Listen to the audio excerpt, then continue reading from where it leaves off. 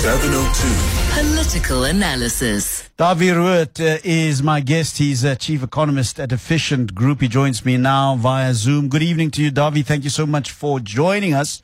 What jumps out at you as we review the budget speech by Minister Kodongwana? Good evening to you. Only one thing that jumps out, and that is election. This is an election speech by the Minister of Finance. And maybe a couple of things that stood out for me. The one is that I think the estimates for the Minister of Finance for economic growth and revenue and that sort of stuff for the next year and the year thereafter is far too optimistic. I don't think the economy is going to grow in excess of 1% this year, as an example. And of course, there's this wonderful opportunity for the Minister of Finance to dip into the foreign exchange and continuously reserve account at the South African Reserve Bank. And we can talk about that a little bit if you want to. But that essentially is a forex reserves or foreign exchange reserves at the South African Reserve Bank. And that is money that actually belongs to the state. And the Minister of Finance made use of that. And he's using about 250 billion rand of that. But that, of course, is only a once-off opportunity, and he's using that now, and maybe next year he can use another 50 billion or so, but then it's done. So this is very much, I would say, a populist budget speech and a populist budget by the Minister of Finance. Let's talk about what that means, populist, and you speak also about the fact that it has a lot of trademarks of a budget speech for an election year. What about that gives you that sense? And then we'll talk about that reserve, and you said 250 million. I thought it was 150 million that is going to be pulled out of that over 3 years. But let's talk about some of the markers for this budget speech's populism. Okay, a couple of things. If you analyze the budget, then there are a couple of ways of looking at it. One is looking at the revenue side, or put differently, taxes. And there were no significant tax increases by the Minister of Finance. There were some tax increases, like, for example, on the so-called sin taxes, there were some increases on tobacco and alcohol products and so on. There was an increase in personal income taxes, but it is through stealth. It is what economists call bracket creep. So the Minister of Finance did not adjust the various brackets for the effect of inflation, and the effect thereof is then that personal income tax actually went up by about 16 billion or so. But again, no significant increases in taxes, or at least not the most important taxes. And that is typically what politicians would do just before an election. They do not increase taxes. But apart from that, the South African economy is taxed to such an extent already that is in any event very difficult to really substantially increase taxes on the South African economy. If we look at the expense side of the budget, and that's again politics at play, is that there were a number of announcements, and in fact, the president announced that during the State of the Nation, things like, for example, the extension of the COVID grant. The minister did mention that it will be extended, and I think there will be something to replace the COVID grant next month or the month thereafter, something like a basic income grant or some sort of consolidation between the various social security support systems that we have currently. And then there were some announcements for wage increases for certain categories of civil servants. And then generally, there was an announcement for a wage increase in line with inflation for civil servants, which is far too high, because civil servants in South Africa generally are overpaid. And actually what we need to do is to cut back on the wage bill of civil servants. So that, again, I would call that electioneering or an election budget. I guess that's the most important point, that politicians do not increase taxes before an election, and they do not cut back on state spending before an election, and that's exactly what has happened. Explain to me this phenomenon of bracket creeping, Dawie. What does it mean? Because a lot of people have been saying that they're happy about the fact that there hasn't been an increase in personal income tax, but I have been hearing a lot of people talk about this phenomenon of bracket creeping, which is a stealthy way of increasing government revenue collection without necessarily coming out clearly to say we've raised income tax or any other form of tax. Explain it to me. Explain the technicalities of this bracket creep. It's also called fiscal drag. Nothing to do with clothing. What happens is that so what happens is that, say for example, the inflation rate, this is just an example, say the inflation rate is 10% and you get a 10% increase in your wages. So in real terms, in actual terms, there was no, your situation did not improve, you simply stayed where you are because inflation is 10% and your wages increased by 10%. But the income tax brackets are nominal income tax brackets. So they say an income tax bracket between 100 and 200,000, you pay so much, and between 200 and 250,000, you pay so that percentage of income tax, and so on and so on. And typically what would happen is that the Minister of Finance will adjust these various personal income tax rates in line with inflation so that you do not get penalized because of inflation. And he did not do that this year. So what happened is that because of inflation, you will get a salary increase. And because of that, you will fall into a higher income tax bracket. And because of that, you will get taxed at a higher rate. And typically that would be adjusted every year. And the Minister of Finance did not adjust that. So in actual terms, there was an increase in personal income taxes to the tune of approximately 16 billion rand. So it's just the adjustment. So effectively, you are being taxed for inflation. That's what it comes down to. Sure. Talk to me about the issue of, you speak of the fact that this could be seen as a populist sort of budget. But I'm seeing that trade unions are not necessarily happy about this budget. We are hearing that there are going to be a lot of retrenchments. Kumba Iron Ore has come out to say 1,500 people are going to be retrenched. Amplats has come out to say that 3,500 people are going to be retrenched. And that's just the companies that have come out to talk about it. We know that there's going to be more. And of course, there is this idea that, the unions are going to be looking for more money out of this budget. What about that would be seen as populist?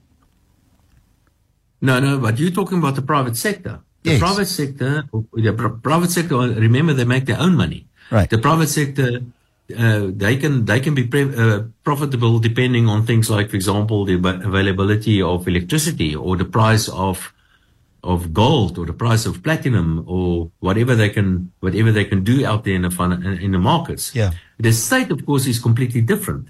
The state basically, if they need more income, they simply increase taxes. And it makes it complete. The state also cannot go bankrupt. A private sector company can go bankrupt. Anglo or Billiton or one of those companies, they can go bankrupt if their costs are too high and their revenue is too low. Then they simply go bankrupt. But in the case of the state don't go bankrupt. They simply increase taxes. So the trade unions, they could be unhappy about the private sector because the private sector are currently retrenching a lot of people, and they're doing that because if they don't do that, then those businesses will go belly up. They will be liquidated because they cannot survive financially. Yeah. In the case of the state can simply increase taxes, and they've been doing that for many, many years. And currently, the Minister of Finance announced that on average, in some cases higher than this, but on average, the civil servants will get an inflation-linked increase in their wages. So civil servants are protected from the reality of the market, the reality of what is happening out there, while private sector companies are not protected from the reality of what is happening out there in the real world. And so the trade unions are unhappy because of the private sector, but they are usually quite happy about what happens in the civil service or what the Minister of Finance is responsible for, because the Minister of Finance, at the expense of the taxpayer, quite often give above inflation increases to wages. And this year, he announced an increase in wages to the civil servants in line with inflation, despite the fact that the civil servants on average are already remunerated well above what they should be remunerated at. Yeah, I suppose you could argue that given the level of service delivery we are getting. Anybody working in the public sector. Can I comment on that? Yep. Okay, so the civil servants, I'm going to get into trouble about what I said just now. But the civil servants in South Africa are very remunerated. They're remunerated in most countries, and it's easy to measure that. They also remunerated than an average South African private sector worker, and it's easy to measure that as well. More? Not only Did that, you say more? Did you just say more than a private sector worker? Yes, they are well above private sector workers. On average, remember, of course, there are one or two private sector workers that are very, very well remunerated. But remember, everybody is not the CEO out there. So you're saying to me that on average, comparatively speaking, for the same kind of work, a civil servant worker would be better remunerated than somebody in the private sector? Much better. Really? Much better. Yeah, sometimes twice or maybe 3 times as much as the private sector equivalent workers. I'm not talking about you think about the very rich people out there. And of course, there are private sector workers that are, entrepreneurs and CEOs that are very, very well remunerated. But on average, the civil servants are much better remunerated. But there's something else that's even more important. It's all good and well to pay somebody a lot of money. But the question is, what do they deliver? What is the return that the taxpayer get for paying X amount of money to civil servants? And I can tell you, you compare, education is a very good example. South Africa pay far more for education than most other countries in the world, including countries like, for example, Mozambique, countries like many other countries in the world. And I've looked at the comparison there. But the outcome of our education in South Africa is significantly worse than most countries in the world. So we pay about 2 or 3 times more for education compared to countries like, for example, Mozambique. But Mozambique does much, much better in terms of the outcome of education than South Africa. So it's not only what you pay civil servants, I'm only using education as an example, but also what you get back in terms of whatever they produce, education or health services or law and order, whatever the case may be. Talk to me about the grants, both the 350 Rand grant, the other grants. We've seen there is some increases for various sort of grants that come from the Department of Social Services, Social Development. Tell me about your understanding of the way that the minister has treated those the grants, and what insights do you see as far as that is concerned? Okay, the president seems to be quite happy with all these millions of people receiving grants in South Africa. Now, a functioning country, a country that works well, have fewer people receiving a social security grant, and more people. So what happens in Africa, more and more people are receiving grants, which simply means more and more people are very in South Africa. And the president seems to be happy about that. In fact, he boasts about that.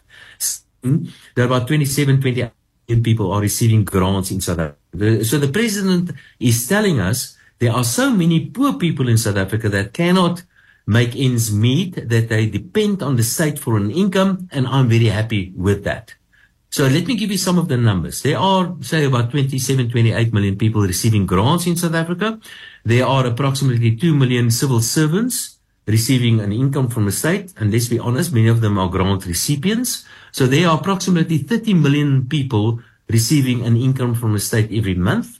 And there are less than 15 million people with an actual job in the South African economy. That means for every person with a job in the economy, there are 2 people receiving a grant in the economy. Now, I think we will all accept and agree that we South Africans cannot allow our fellow South Africans to die of hunger. Yeah. And there's nothing wrong for giving poor people a grant. And I imagine the other addition to that sort of logic would be many of the reasons why we've had to have these grants fall outside of the control of the government. I suppose some would argue. Some would point to things such as COVID. Some people would point to just the general global economic slump.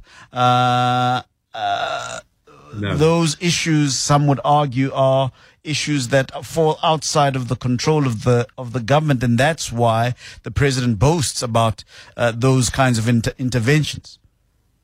I disagree with that. Because, and I can send you all the numbers. I've done a lot of calculations on that.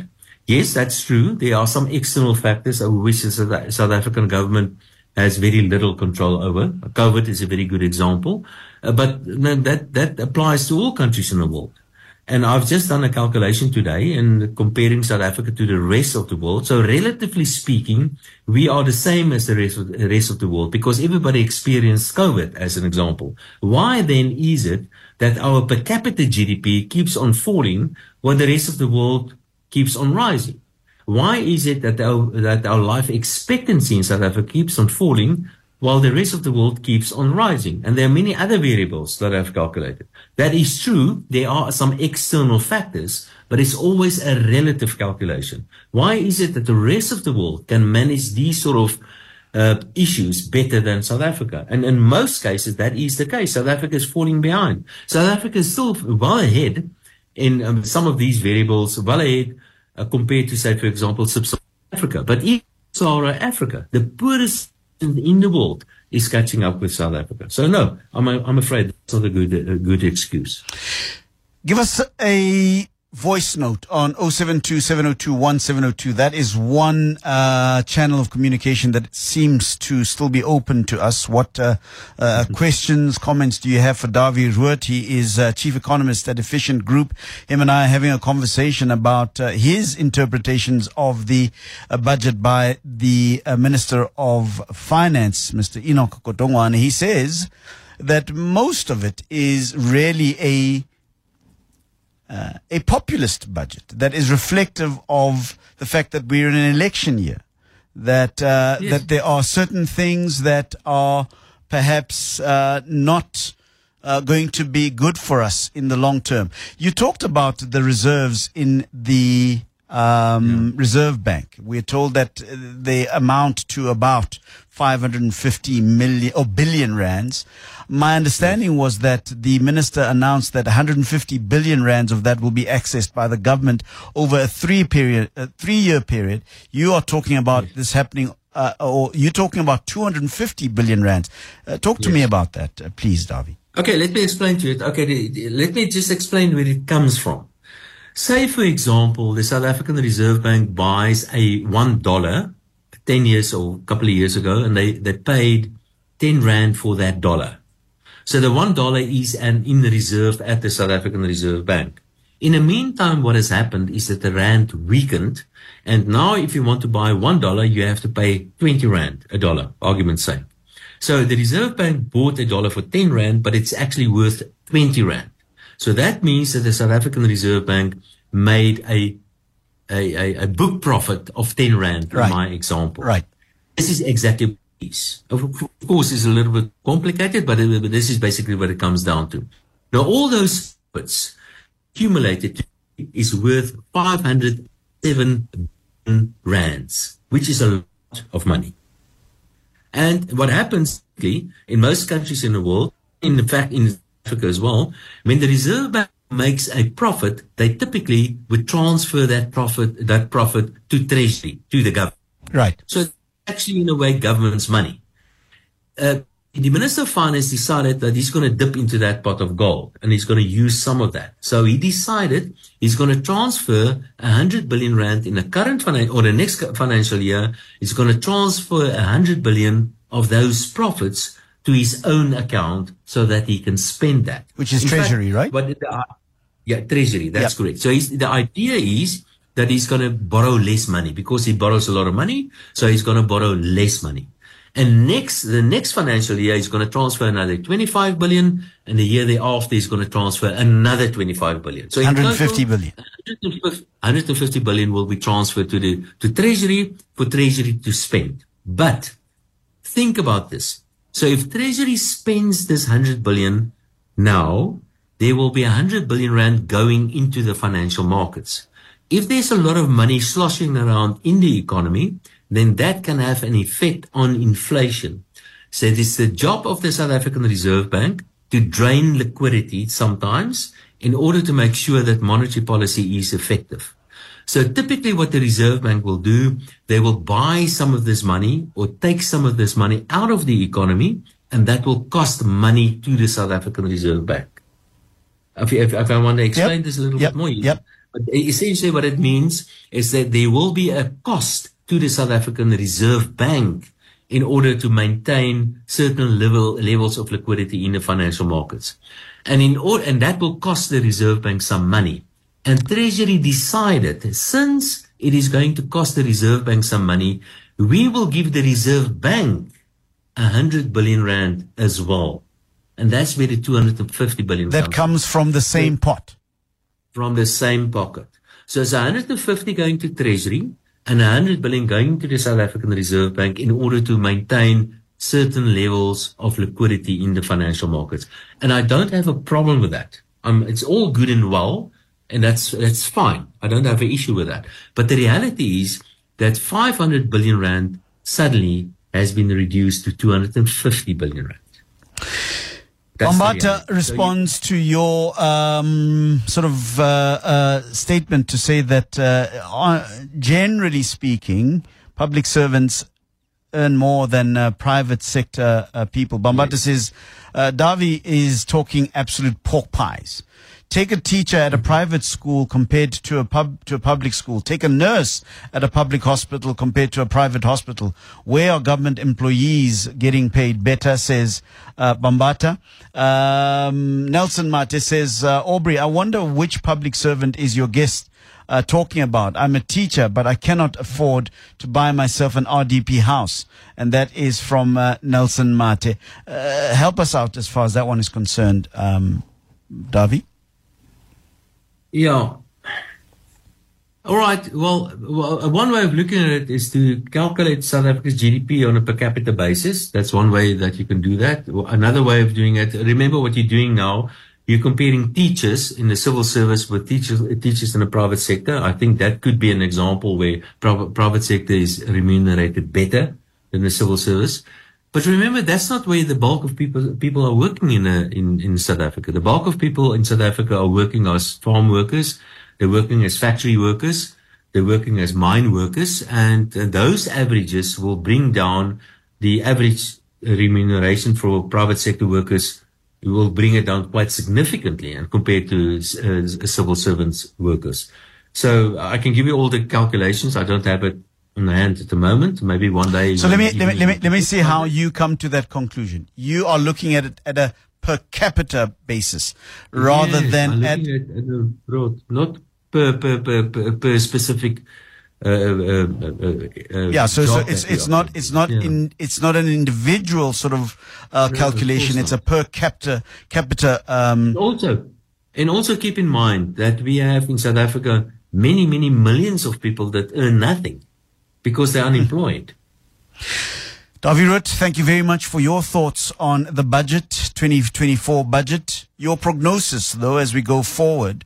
Can South Africans then, after an election year, expect a violent sort of fixing of what you called an election year budget? I don't know when this is going to happen, but I can promise you we are heading for a serious financial crisis. And again, I need some time to explain this, but somebody needs to fund all this additional spending. Of course, the Reserve Bank is coming to the party and providing us with another 150 billion or so, but that's not going to last forever. And the day is going to come when the private sector is going to say, listen, I do not want to lend money to the state anymore. When that day is going to happen, I just don't know. But I can tell you that the debt level of the state is rising at an alarming rate. And I can also tell you that the foreigners do not like to fund our fiscal deficit anymore. And the day is going to come when the private sector is going to say, listen, I am prepared to lend money to the state, but now I want 15% or 20% or whatever the case may be. And then we're going to see the rand coming under tremendous pressure. We're going to see inflation going up. We're going to see interest rates going up. We're going to see even weaker economic growth. So that's what we are heading for. And it is my job as an economist to point this out. And I think we still have time to turn that around. But unfortunately, politics is in a way because there's an election around the corner. Politicians do not cut spending before an election. and politicians do not increase taxes before an election. Dawie That Roodt, means that the problem becomes bigger. I'm going to stop you there, but thank you so much for joining us. I'm hoping that we'll be able to talk sometime soon. Much appreciated. Dawie Roodt is Chief Economist at Efficient Group.